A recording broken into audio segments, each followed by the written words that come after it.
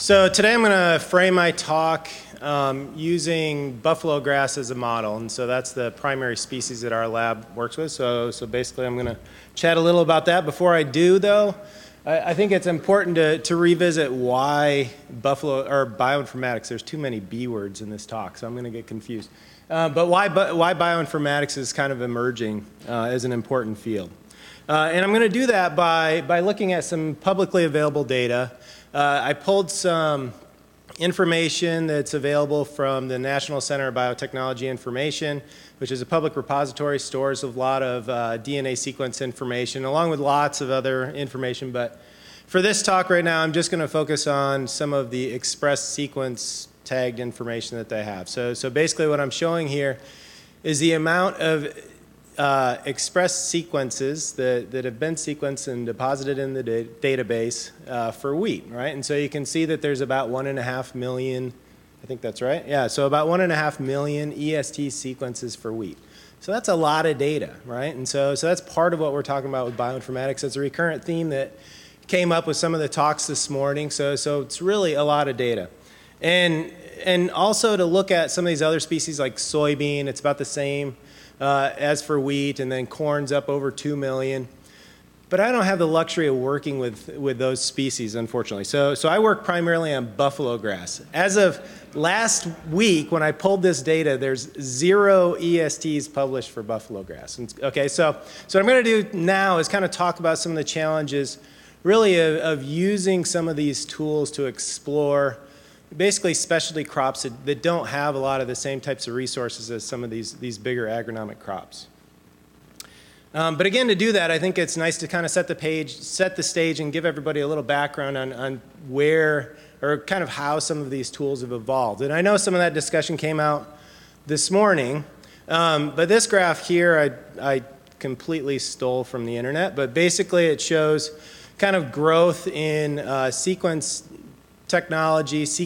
technology over the past 30 or so years. Okay, and you'll notice, so on the horizontal axis this is showing years since 1980 to a future date. And the vertical axis there is showing the amount of sequence data that one of these sequencers can generate. And so we're talking really about analyzing and working with large-scale sequencing data sets. And the other thing that it's kind of important to point out is you'll notice that the graph on the vertical axis is basically on a logarithmic scale. So we've seen this huge growth over recent years in particular with the amount of data that these sequencers can generate. And so that's an important concept that we'll talk about. And then they're developing these sequencers basically as fast as they can put one of these graphs together. So they're really coming on the market really quick. One of my favorites is this little guy here. So it's called the MinION.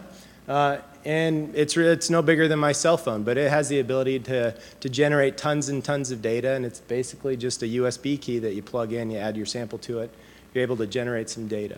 And since my kids are kind of like-minded, they also do a lot of Google searching for MinION, but of course they pronounce it a little differently, right? So, all right. So when we're talking about big data, I know Harkamal touched on it this morning, as did Daniel and some other folks, right? So this is just an example of some of the sequence data that our lab generated, just to kind of give you an idea of how much data we're really talking about, okay? So we work with these horrible non-graphical terminal emulators when we're analyzing this data. And so on this particular slide here, that data, or that screen capture is just showing 4 sequences, which isn't much, right? But this particular project, on this particular data file, had more than 12 million sequences just in one data file, right? And so that'd be the equivalent of, I think my math's about right, so about 3 million screens of data, right? So that's a lot of information, and it's just one text file. And the text file itself is several gigabytes in size. So you can't even open these in a lot of, Microsoft Word or something like that. So there's tons and tons of data. And then for this particular project, we had 36 such data files. Harkamal talked about one that had, I think he said 800 or so. So some of these projects get ridiculously big, and they're generating ridiculous amounts of data, okay? And so those are definitely some of the challenges. A lot of the early drivers of this increase in technology. So we're really talking about increase in technology. We're able to generate a lot more sequence data than we could 5 years ago, 10 years ago, right? And so these are just a couple of projects that are driving some of this innovation. And honestly, there's hundreds or thousands more of these types of projects. And so you might imagine that we've seen a lot of growth in the technology to generate this data, but really the holdup is in bioinformatics and computational biology. There's a huge bottleneck in being able to analyze the data. And so that's becoming the problem. So now we're at a place where we can generate, as you saw on that previous slide or a couple of slides ago, billions and billions of base pairs of sequence data just in one sequencing run. But the problem is having the expertise, the bioinformatics knowledge and computational biology knowledge to be able to analyze that data. And so that's really the challenge. And so I kind of have a background in bioinformatics and computational biology, so that's why Rock asked me to talk about this today. I do want to make one distinction, though. We're kind of, I don't know that we have any true bioinformatics people in the department. So most of us that are on this side of things would argue that we're computational biologists. So kind of a true definition is that bioinformatics folks are the ones that are developing new algorithms and software tools to analyze some of the data, whereas computational biologists are actually using the tools to analyze the data sets. And so I definitely fall more into that later category. And so, as I mentioned at the beginning, one of the things I wanted to do is just talk about some of our research in buffalo grass and how we can take advantage of some of these modern sequencing tools to try and study a plant system for which there's really no upfront genomic information, okay? And so that's what I'm going to spend a little time on. And what I really want to do is just focus in on just one project. We have several of these going, but this is probably the one that's furthest along in the process, and I think we have some interesting data from it. And so leaf spot disease, it's caused by a disease complex. So I work with buffalo grass. It's a low input sustainable turf grass species. It's native to the Great Plains region. Leaf spot disease is, again, caused by several pathogens, but it's one of the diseases that's important for buffalo grass. And so under the right conditions, or as a manager, the bad conditions, right? So under the right conditions, you can get disease that's severe enough to cause stand loss, and so that's a problem. And so one of the things we did, I also am a turfgrass breeder, and so we want to identify new sources of host resistance to leaf spot disease. And so I had a postdoc, Sajeev Murdasa, that screened 84 different buffalo grass genotypes in the greenhouse, challenged them with one of the pathogens that cause leaf spot disease. And as you can see on the right, we found some that showed good resistance to leaf spot disease in the greenhouse and others that were sensitive to it. And so we picked some of those accessions that were either resistant to the disease or highly susceptible to the disease. And in fact, we picked 2 of each.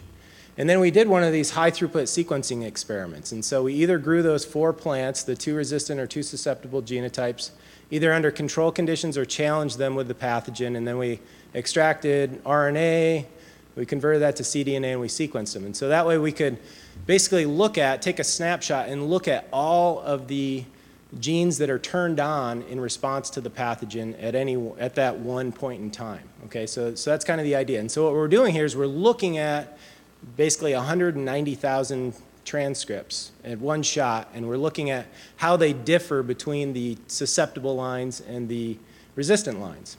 And so one of the ways that we think is kind of creative, one of the ways that we looked at this, again, buffalo grass doesn't have any upfront information, and so it limits what we can do a little bit with it. So we turned to a good friend, foxtail millet, and we mapped all the differentially expressed genes to the foxtail millet genome.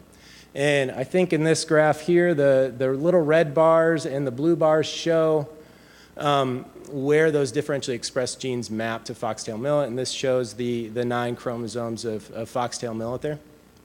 The length of the bars represent the magnitude of change in gene expression when we compare the control to the inoculated conditions. And admittedly, this is a busy graph, and I don't expect you to take anything from this, but basically we had a good distribution of differentially expressed genes throughout the foxtail millet genome. And so if we just take a closer look and look at chromosome 8, you might notice in that 6 o'clock position there, there are a handful of genes that are turned on in the 2 resistant lines shown in the red. And then there are no genes in the same position that are differentially expressed in the susceptible lines, right? And so that are shown in the blue. And so to us, that suggests that that's potentially a genomic region of importance. So even though we're using a Soteria italica, this foxtail millet, as a reference, not buffalo grass, it gives us some insights on genomic regions of potential importance. Okay, so that's one of the ways that we're using some of this data. Another way is to do a traditional differential gene expression type study. And so again, I mentioned that there were 100 and I don't remember how many thousand genes that we're looking at under these conditions. And in this graph, we're looking at the changes in expression, or we're comparing the resistant lines to the susceptible lines. So Prestige on the bottom is sensitive to leaf spot disease, so that's the horizontal axis. Anything on the right is considered upregulated in response to the pathogen. And then anything on the left is downregulated in response to the pathogen. And then 95-55 on the vertical axis is our resistant line, so anything above that kind of midpoint line is being induced in response to the pathogen.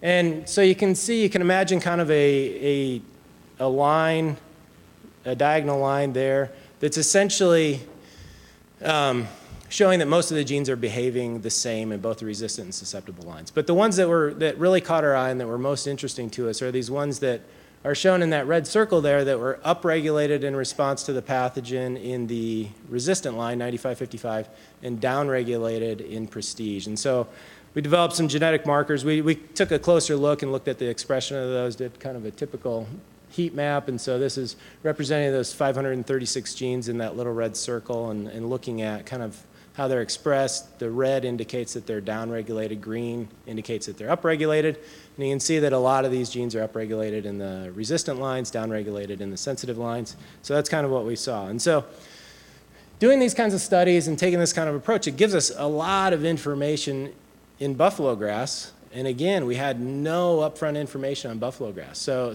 in our eyes, this is using some of these modern sequencing tools, it's pretty powerful. So we, again, can gain a lot of information. So just kind of quickly here, we have several other projects going on, looking at different traits in buffalo grass. We're looking at gender expression. Buffalo grass is a dioecious species, so we're looking at comparing male buffalo grass to female buffalo grass and finding genes important for gender expression. We're looking at leaf spot disease resistance, like I just showed, chinch bug resistance. We're just initiating a new project now where we're looking at mechanisms of seed dormancy and using some of these technologies to do that. And then again, I'm managing a buffalo grass breeding program, okay? And so my primary interest is in using all these tools to develop genetic markers or learn some type of information that we can apply to improve the efficiency of our breeding program to select basically either germplasm that has new sources of resistance or develop markers that we can track resistance through our breeding population. So that's kind of the idea. Here's an example where we found some markers that could do that. And these are gene expression-based markers that we used. And again, the idea is then to be able to track those and ultimately develop new buffalo grasses. That's kind of the idea. I promised Rock I would talk quick, so all right. Try and get us back on track. So that's all I have, so thanks.